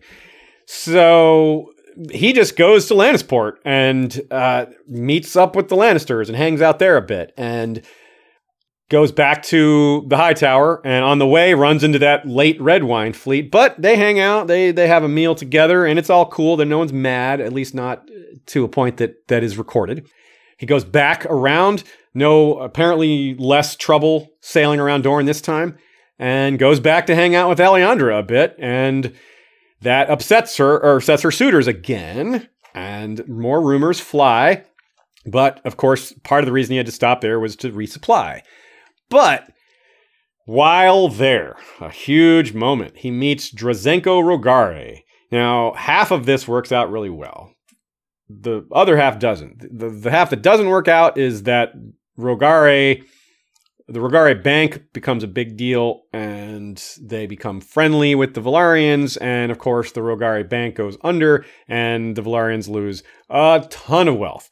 But that's coming up a little bit later. For now, the part that works out well is that the way it's presented in Fire and Blood, it's kind of, it builds the suspense a bit. if you were really on top of your game while reading it, you knew what was going on, because we already know from the World of Ice and Fire that Oakenfist brings back Viserys. Actually, I don't know if we knew it was Oakenfist, but we knew that Viserys was recovered around this time. And so again, Oakenfist gets to be the hero. A double hero in this case. He sails around to deal with the Red Kraken, even though he didn't fight a single battle, not a single ship engagement. It was just the danger of sailing, which is, not to be despised. He's still treated like a hero, even though he didn't actually beat the guy. The guy was just killed. Unwin Peak at this point is paranoid that he's so popular. Oakenfist is so popular that he's going to take his job as Hand. Peak's fears are somewhat realized when he returns, and there's this really big crowd moment, like this big happy moment where people are cheering. He shows up, sails into the harbor, steps off the ship, probably got this big smile on his face, looking all fancy and successful, and his wife meets him on the dock and hands him their kid, who he hadn't met yet. This is Laena, the daughter. He hadn't met her yet, so he gets to hold her above the crowd, and the crowd yells. Then he kneels to the king and queen, which I guess he hadn't done yet, or at least maybe he had, but he was kind of renewing his fealty, whatever, the standard kneeling before the king that everyone does. But then he just really nails the moment, the way he kind of leads the crowd along and drops this surprise on their heads. Unwin Peak tries to kind of undo it. He's just so impatient. He's like, who is it? Who's that person in the hood? And he just rushes up, and it's just kind of funny, the scene. But it turns out to be young Viserys, which Aegon III had so much guilt over leaving Viserys during the Battle of the Gullet, and it was a big part of his trauma, which is a big part of his character. So, wow, is this a big win for Alyn, not just for the crowd, but now the king is like, man, you brought back my brother, my long lost brother. I thank you for that. That's who he's got. He's the main person he has to thank for it. So another kind of bad thing about this, and it feeds into the whole Rogari Bank deal, is that Oakenfist is not great with money, potentially. Maybe we're making too much of this one example, but his negotiations with the Rogares for the release of Viserys involved him giving up a ton of value, just an insane amount of wealth to get this back, or to get him back. And maybe they were partly charging for Viserys' egg, because Viserys had a dragon egg with him, and we know those are worth a ton. So I'm guessing the ransom included the value of that dragon egg. But, however, this didn't prove to be a big problem for the Iron Throne. It did prove to be a big problem for Alyn personally. But because the Rogares went belly up, the Iron Throne was able to say, oh, well, our ransom deal was with them, not with the city of Lys. So we don't have to pay. So this ruinous ransom never became ruinous because it wasn't paid. And so all these reasons, all this popularity, right? Because he's this hero of defeating the Red Kraken and dealing with Rindoon, even though he didn't defeat him, but he still met him. And I'm sure there's all these stories being told about him, all these rumors and gossip, and then sailed to meet with Alejandra. Just all these people he's dealing with, all these important people he's talking to who all seem to like him. You can see why he's incredibly popular. Plus, he's young and handsome and really rich, and he's married to a princess. Unwin didn't really have that much to worry about, but you can see why he did. If you put yourself in his position, which is awkward because no one wants to be like Unwin for a minute. But if we do that, it's like, I can see why he was worried. This guy is incredibly popular, incredibly successful, and his star just keeps rising. But it wasn't all good. We have the incident where, like the Targaryens did, we see maybe a bit of encroachment there, where Alyn and Baela give an egg to Laena, their daughter, who is a Velaryon, not a Targaryen. And well, maybe the gods were listening. Maybe this was this effrontery was noticed, because this is that incident where the egg hatches, and it's a blind, monstrous hatchling that immediately rips a chunk of flesh from baby Laena's arm. And luckily Alyn was there, and he grabbed it and killed it really quickly. So, yikes! Like, what was that about? Is this something to do with the drop off of magic that is related to the dragons dying, or is similarly timed with the dragons dying out? And maybe that's affecting Dragonburst, or this is just some strange defect in this particular dragon egg. A lot of possibilities there. And of course, all his closeness with the Rogares, dealing with this, giving them such a great deal and just dealing with them at all, and all their gains of power, widely suspected that he's just too close with them. Another thing that Peake is paranoid about, and other people as well. And although it's not really a problem, maybe they had reason to believe it was at the time. On the other hand, Marilda, his mother, builds the Mouse House, which is a really hilarious name, but especially because it makes it sound like it's small and petty, but it's a nickname given to it by Mushroom. It's actually like a fancy mansion. And Marilda also expands the trading fleet, and Alyn is presumably involved in his decisions and in helping, and they work together a lot. So you can imagine that this was a joint venture in a lot of ways, with her just kind of taking charge and the Velaryon wealth maybe supporting it in some way. But again, she had a lot of her own money, so it's entirely possible that Oakenfist wasn't much involved in that. And we have more on the Rogares, which is that the incident of the secret siege, where Aegon III is trapped inside the Red Keep with Viserys and Lara Rogari and Sandok the Shadow and all these other interesting characters, including Daenerys herself. And the false confession from Thaddeus Rowan implicates Oakenfist as one of the conspirators. But then we have the incident that we'll get to talk about in another week or so. Well, maybe not next week. Whatever. In a few weeks, at some point before we finish our Fire and Blood coverage, we're certainly going to talk about Aegon III in more detail. Viserys figures this out. He realizes that this is a false confession. He asks more leading questions that proves that the confession was fake. And all this happens. Basically, and Alyn isn't aware of any of this, at least not directly. He's not there for this, because all this time, he is being busy doing the kind of things that a normal master of ships would, even though he's not actually the master of ships. He was named it briefly, but again, the job is given to Gedmund. Gedmund Greataxe, the guy who got sick sailing around, a guy with very little naval experience, although he has a little more naval experience by now. However, this time, Alyn's not mad. We don't know why.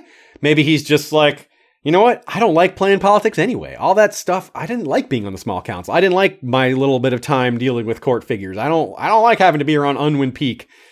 He prefers to be in action. He prefers to be sailing ships. He prefers to be going on voyages. He prefers to any of this, almost anything to that. So I can kind of maybe see a little growth in him that way. That he kind of, his ambitions were more aimed towards things he was more interested in and less towards politics. And he's already such a powerful guy politically anyway. So we have civil war in the Vale, and this is what he was busy doing. His fleet takes Gulltown's harbor and doesn't seem to have a whole lot of trouble with it, although it gets a little more difficult on land. But he's able to wear down the opposition gradually, and the war drags on for a while. But he's able to do his thing and gets yet more success under his belt. Another engagement successful, another war that he's involved with where he's on the winning side, and he's a big part of that. So his reputation just continues to grow even greater. And he returns to King's Landing to find that, yeah, he is, this is when he's passed over again for Master of Ships, and he's also up for Hand, but still too young is what he's deemed. But I gotta say, Tywin was about this age when he became Hand, and Viserys, who Alyn just rescued, also becomes Hand at a similar age. In fact, not long from now. I believe maybe like 5 or 6 more years. So, but showing even though I was saying he's maybe not super interested in politics, or perhaps prefers to be elsewhere, he does still show some political savvy. He suggests that Isambard Arryn, who is one of the men he was on the opposite side of in this Vale conflict, be the new Master of Coin. Because, well, I don't know exactly why, but Isambard was a good candidate for being Master of Coin, a person who was good with money. So that's cool. I can respect Velaryon for recognizing that this person was good for the realm, even though it was so recently his enemy. So we're mostly we're almost to the point where Fire and Blood's ends, and there's no more coverage of Oakenfist. So most of what's coming up here at the end is post Fire and Blood, but some of it still is, especially this Rogaris stuff that we're going to deal with for just a minute before we move on to the bigger things. So the second voyage, again, I said he has 6 voyages. And an interesting thing about that, before we describe the second voyage, let's just say he went on 6 voyages, 6 different ships, which is cool, but I wonder why. I wonder if it's maybe some of the earlier ones were destroyed. Maybe he just kept improving his designs. Maybe it was based on where he was going. For example, his father sailed the Ice Wolf to the north and tried to find a passage in the ice there. But then he had his Sea Snake, which he sailed in the south. So that's a little, that's possibly what's up. And Oakenfist called his 6 ships My Ladies, which implies that they were all his ships and he didn't sail the Sea Snake or the Ice Wolf. The Ice Wolf, maybe the Sea Snake was a female name for a ship. I don't really know. That's not really a gendered name. But Ice Wolf, I don't know. That sounds kind of masculine, but it could be a woman. There's nothing to prevent it from being a female name ship. And ships are very often ladies. That's pretty normal. So anyway, brief aside there to think about his ships, but we just honestly don't know a whole lot about them. So because of the Rogari collapse, which we're not going into detail on, just saying that it happened, and a ton of people lost a ton of money, and that the Iron Bank was very much involved, and that the Faceless Men were very much involved, probably. The collapse meant half of the Velaryon wealth was lost, which, of course, considering how wealthy they were, that is an unfathomable sum. So they tried to, make some of that back. Alyn's idea was, let's do another trading voyage. We'll sail to all these free cities, culminating in Volantis, but also including Lys and other places. And this apparently I think this involved his mother going as well. And Bela, was pregnant at the time and is angry that he would leave during her pregnancy, because he wasn't there for her last pregnancy either. And she's also a bit angry that he's planning on returning to Dorne as part of this voyage because, the rumors about Alejandra and all that. So there's a little bit of worry that he's going to cheat again and all that. But apparently they make up again later. So apparently this is the voyage. We don't know. We don't have any details on it. They do the trading circle to Volantis, go to Dorne and Lys and Pentos. And I guess it goes pretty well. Later in life, we're told that he battles pirates from the Stepstones in the Narrow Sea. That might be his third voyage. That might be further engagement with Ricalio Rendoon. Rendoon's another one of these characters who is still alive as of the end of Fire and Blood, so we have no idea what happens. Super chat from Rebecca Santos saying, for the 6 ships of Oakenfist. Well, that one turned into a tongue twister accidentally, so it was a $6 super chat for 6 ships of Oakenfist. Very good. Thank you, Rebecca. Unsurprisingly, because he's such a popular, successful winner, he had a lot of books written about him. A lot of these books are mentioned throughout Fire and Blood. Bastard Born is one of them. Hard as Oak is one of them. And but we don't get a lot of details as to what's in them. In one of them, we hear that the book is written by a guy who went on the 5th voyage with him. But that's all the detail we have on the 5th voyage, that this guy, Russell Stillwell, Esquire, was on the voyage with him. That's all we know.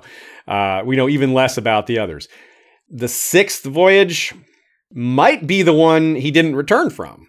But we don't even know that because, this is one of those things where George just tells us he vanishes in 175. There's no context. We don't know whether he was with other ships. We don't even know when the expedition left. It could have been as early as maybe 171. Probably not, but 172, 173, 74, in that range, as late as 175. Were there other ships with him? Did anyone else return? Probably not, because there's so little detail. But I feel like this is one of those things like George doesn't want to write himself into a corner, doesn't want to decide right now. He wants to let more, since Oakenfist is a character that's going to be in Fire and Blood too, he doesn't want to make all these decisions and be bound to them later. So he leaves it intentionally vague, not unlike how the 3rd Blackfire Rebellion is left in the World of Ice and Fire, and several other stories where George or Makar's Reign is another one where there's just a surprise, like a notable lack of detail. And it's because George is saving that. He's got plans for that, but he doesn't know what they are yet. Or didn't want to spend time on it right at that point because, he's got other things to write. So I feel pretty strongly about that. Whenever George leaves something vague like that, especially about a character this popular and famous, there's a reason to think of it on the meta level and not on the in-world level. Other potential things that are relevant to him before we get to the conquest of Dorne, which is the main other thing we know about. And at some point, a deal was worked out with Braavos to forgive the attack that Alyn made. And the indemnity was so big that the Iron Throne had to borrow from the Iron Bank to pay the Sea Lord. So once again, the Iron Bank just finds himself with all the debt in hand. They're like, yep, we own everyone's debt. The Rogares had their little Rogare Spring, a Lysine Spring, as it was called, but it didn't last that long. Yep, hard to go up against the top bank when they have those assassins probably on their side. And in the year 138, and a lot of people's one of people's favorite little tidbits here is that he goes to Raventree Hall and recovers the bones of Adam and goes back with them to Driftmark and buries them and just puts that one word epitaph on his tomb, which says loyal in I guess all caps, even maybe the way it's written. And yeah, it's great. I love that. I love that George included that. I love the way he wrote it. It's just it seems to fit really well. And a lot of people have referenced those lines as sort of like a really great point. Eventually, we know that despite this craziness with the blind dragon egg hatchling rather that bites Laena's arm, and King Aegon's thoughts on dragons in general, which he was very scared of them and against them, he clearly backs down on that later in life because we know he tries to hatch eggs at some point. He brings mages over from the Far East, and hey, maybe that's one of that was on Oakenfist. Maybe he's the one who went over there to get them. Maybe he brought back these mages. Maybe that was his job. Part of he was told, hey, go bring us people that say they can hatch eggs. I don't know. There's a lot of possibilities here. Also very tempting to think he went to Ashai or the Thousand Islands, basically places that his father went. On the other hand, that might be the opposite way to think about it. Maybe he wanted to go to all the places his father didn't go that he wanted to go. His father was, surely the world is huge. There's all these places that the Sea Snake probably wanted to sail to. They never could. Maybe Alyn did some of those things. But it's also easy to see that he maybe tried to retrace his father's steps in some places. Maybe a little of both. 6 voyages. And voyages aren't necessarily just to one place. You can go to multiple places on a voyage. So, yeah. We can have it both ways. So let's move on to the conquest of Dorne.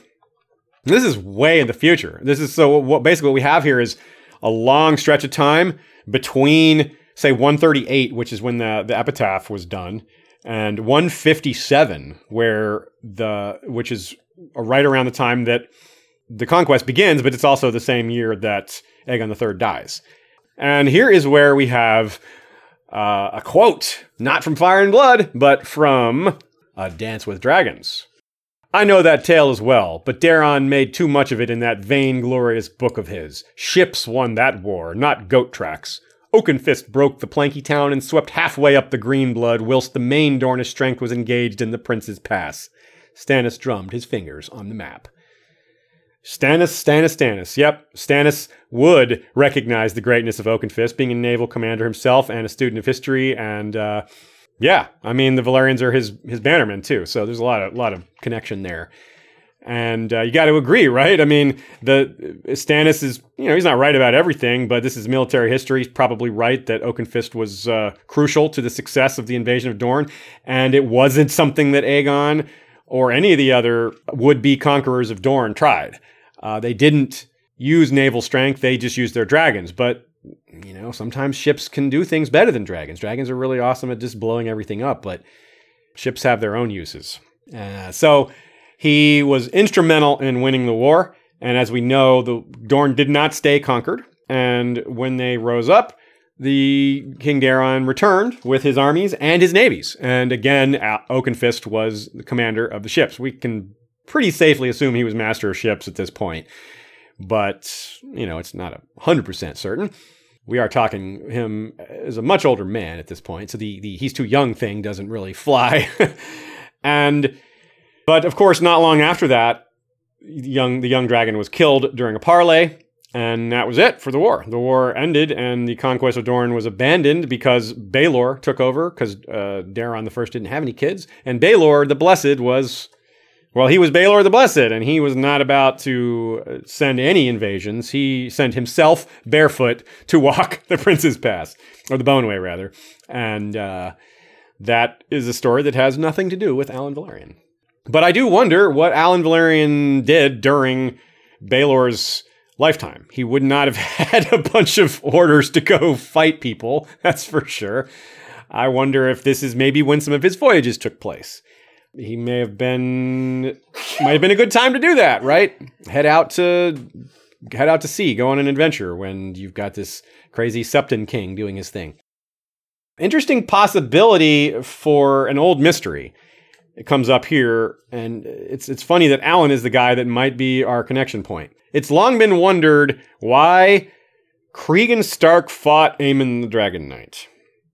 For one thing, their ages are pretty far apart. They do overlap, but Rickon, who is son of Cregan, his heir, was killed near one of the final battles of the war. We think it was the initial conquest of Dorne and not the reconquest of Dorne. So it's possible that because this is such an important person, the heir to Winterfell, and Cregan's promise, the pact, was never fulfilled, they might have wanted to play this cautiously.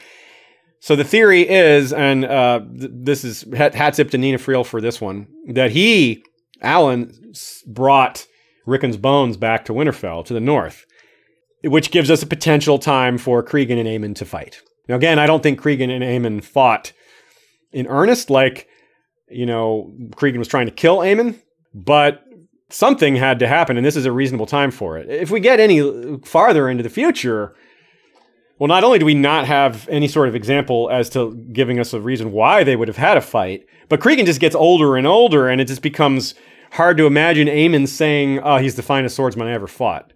If he was like in his 60s, it wouldn't be impossible. And we got Barristan Selmy representing 63-year-old guys who can still fight incredibly well. So it's definitely possible, but it's tough. It's tough to say. We have another important thing that comes later in his life is the aforementioned affair with Aelena Targaryen.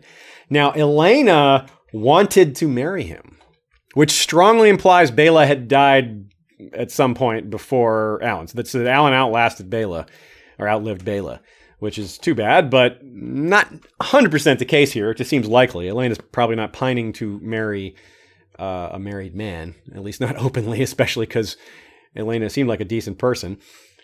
And they had twins, Jon and Jane Waters. So they were bastards, clearly. And that Jon and Jane Waters are the two that Yennefer Longwaters descends from. That opening quote from that very awkward figure that Jaime's talking to, the chief underjailer. And these two are his ancestors. That's that. So that's kind of our bookend on Alyn Velaryon here. The introduction with the quote from Jaime and wrapping it up with his ancestors. We don't know his other ancestor. Presumably the Montfort Velaryon and his son are descendants of Alyn, but we don't know that for sure. We do know for sure that Jon and Jane Waters' descendants, the Longwaters, are still out there. So who knows where else that Velaryon blood is. So for the last few minutes, I'm going to refer to an email from patron Kelly Lowry and her husband, who is also a patron, apparently, or I guess they're just co-patrons together as a married couple, she says, I am what one might call a nautical nerd. And they sent us a lot of interesting tidbits in reference to our Sun Chaser episode. And because this is such a nautical episode, I thought we would refer to some of the things that she is teaching us here. She says she's sailed historical tall ships, studied sail technology and ship design, and has used historical navigational tools for fun, she says, not for survival. She says, regarding the Sun Chaser episode with LML, she says, LML is correct when he says Vikings went from coast to coast. For centuries, European trade ships would know the bearing of one point of land to the next and go in certain order, port to port, and that would depend on the local trade winds and currents and tides. It's called caping, along with another common form of navigation called piloting. So this is sort of what we were talking about, but it's good to have this clarified and confirmed by someone who really knows what they're talking about. And oh, look at that. She is in the chat. J Dead Redhead. And she says, OMG, that's me. Yes, that is you. Thank you very much for this information.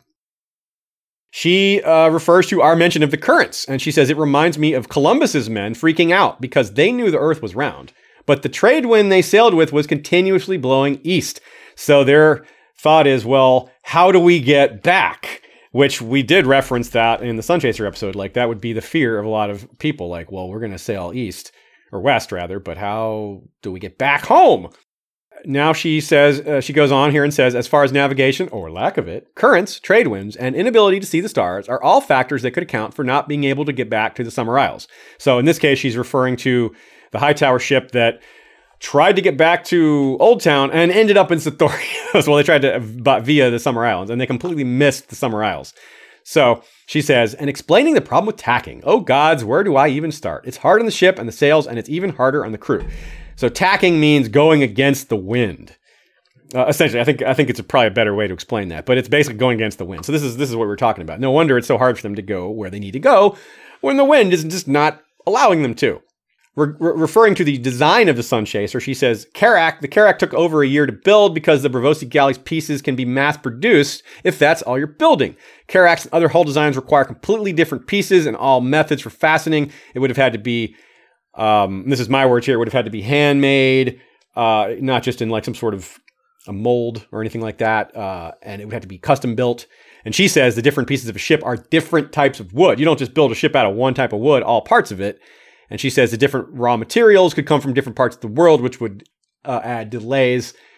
And she says it's usually Carrack or Carrack. So I'm saying it wrong. Carrack is wrong. It's Carrack or Carrack or Carrack. All right. And she says, I can't believe you guys mentioned Alice Westhill sailing past Estermont while Reyna was there and did not utter the phrase like ships passing in the night. Well, that was a good opportunity for a pun. But technically, Reyna wasn't on a ship. She was just on an island. So that's my defense for not making that joke.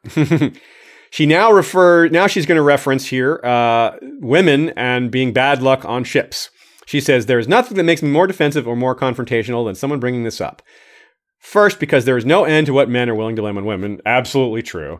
That's my words. And second, everyone forgets about the other thousands of ridiculous things considered bad luck at one time or another on ships. This is definitely true from my experience as well. Not from sailing, but from reading history. And sailors and luck, like, they're so superstitious. And yes, women was a thing, but they were superstitious about a million things. So she's got, it's in other words, she's not saying it's false. This did happen. The superstition against women was very strong and very powerful, but it's not as big or as diverse as as maybe a lot of people have led to believe. In fact, I probably exaggerated how common it was. She says it only comes up in the Victorian era, which I did think it was more common than that.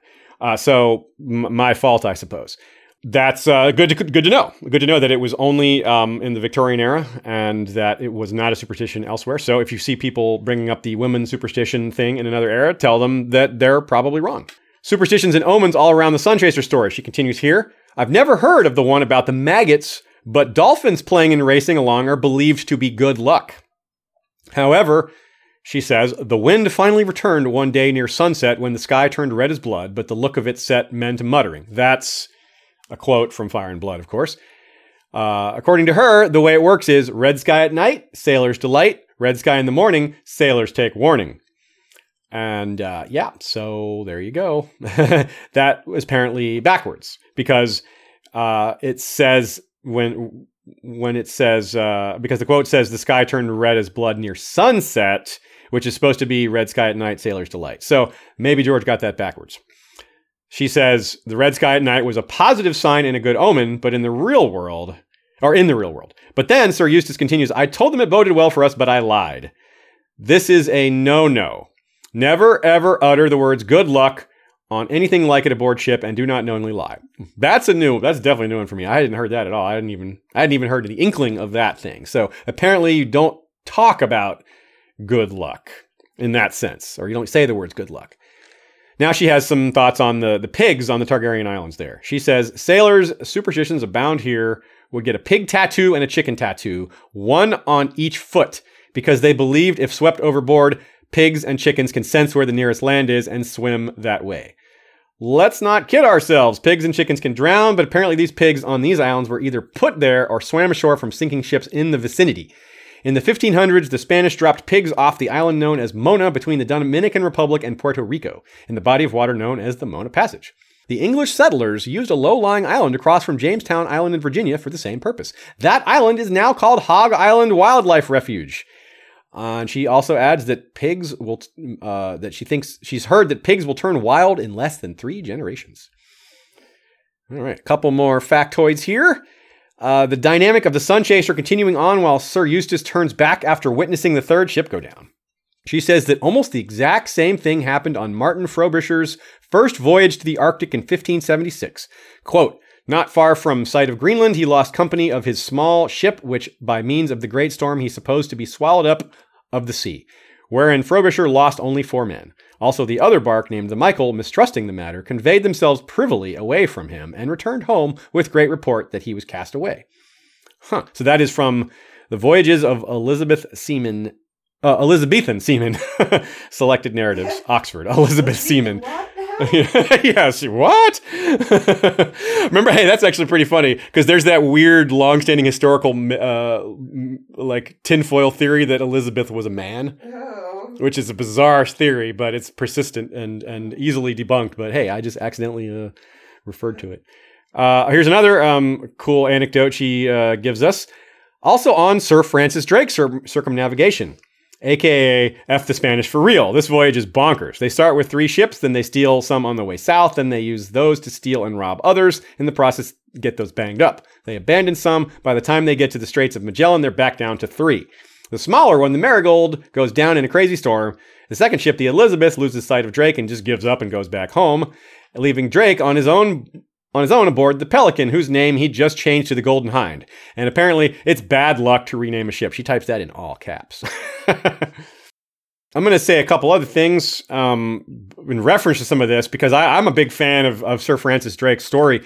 And there's a podcast I've referenced before called the Pirate History Podcast. It gets into great detail. And we are patrons of that show, in fact. And he talks about Sir Francis Drake quite a lot, in addition to a lot of other famous mariners of the Caribbean.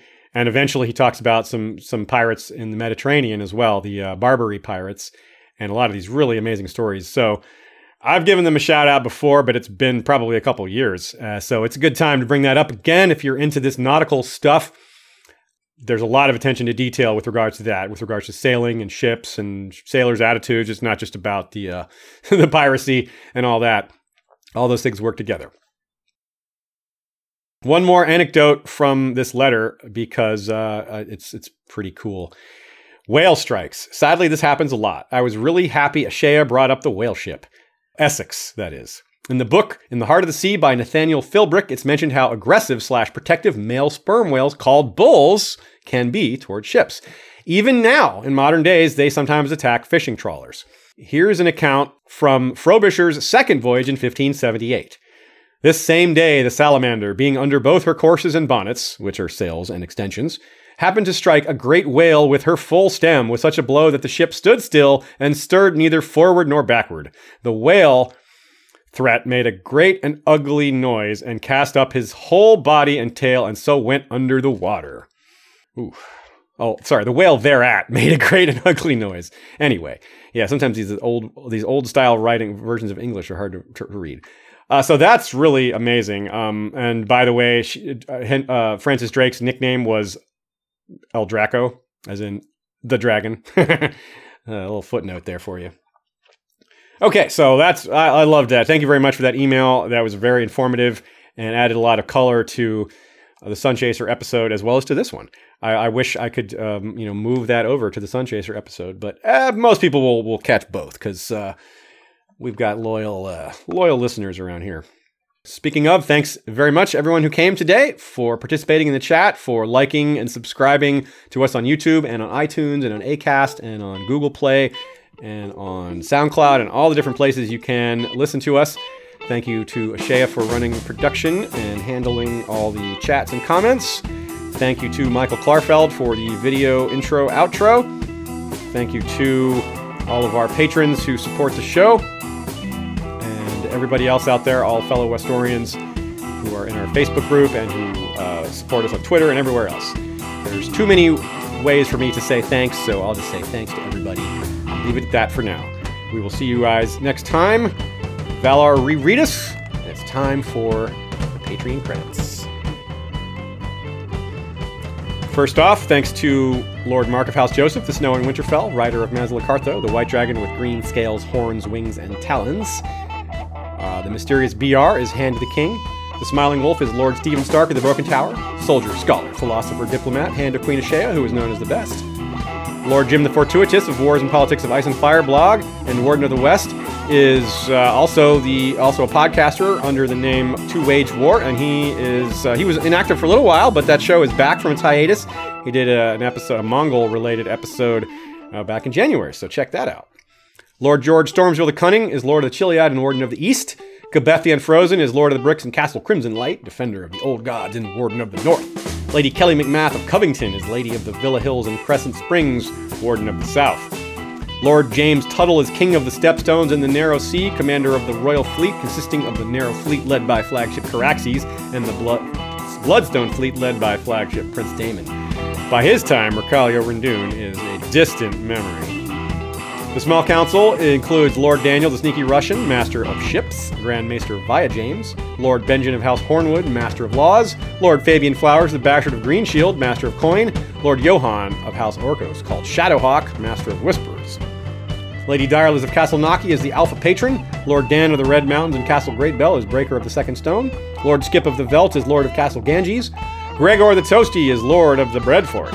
Alicia Everlasting of the Green Blood is Lady of Desert Rose. Lord Ryan of Castle Stonegate is Guardian of the Rocky Mountain Pass. Lord Garen de Haviland is of Devil's Hand Keep. Ashlyn Winter is the Hawk's Eye, Lady of Castle Skyfall. Lady Mikkel of Moonacre is leader of the Werewood Protectorate Alliance. The Lord of the Halls of Castle Hillcrest is wielder of the Valyrian Steel Machete Everglazed. Lord Alistair Whitaker is Lord of the Dawnhold. Lord Bemmy Snugglebunny is Guardian Ranger of the Hidden 100-Acre Werewood, dual wielder of Valyrian Stort Swords Glorious Morning and Little Light Wise, sharpshooter of the Werewood and Ironwood Laminated Longbow Todd Von Oben. Brian the Defender is Lord of the Spearfort and the Freelands, last scion of Clan McCulloch, strength and courage.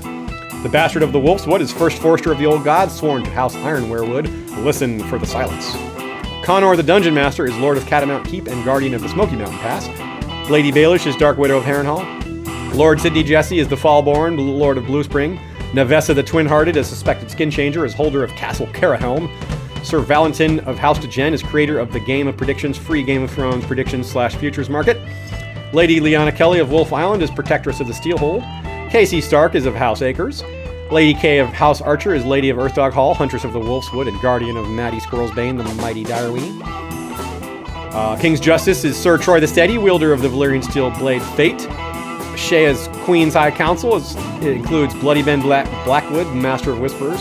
Rebea Star Eyes, Lady of Waves and Mistress of Ships, Captain of the Iron Shadowcat. In the shadows we bear our claws. And Grand Maester Elizabeth is middle daughter of Lyanna Mormont, First Lady to forge both the Silver and Valyrian Steel links. Our Lord Commander of our Kingsguard is Miriam R. Backed up by Sir Dolorous D, the longest tenured White Sword. Willa Crowsbane, Guardian of White Tree, First Lady of the Free Folk. Sir Dean the White, Knight of the Black Star. Sir Jord of House Pepsi, the Beverage Knight. And Gregor Snow, called Snow Bear, a bastard of Winterfell. The Queen's Guard is led by Lord Captain Commander Haima Hillmonth, the Sellsword Sentinel. Alexander of House Atreides, from the Seat of Doom. I must not fear. Fear is the mind killer. Becca the Bard, Songbird of the North.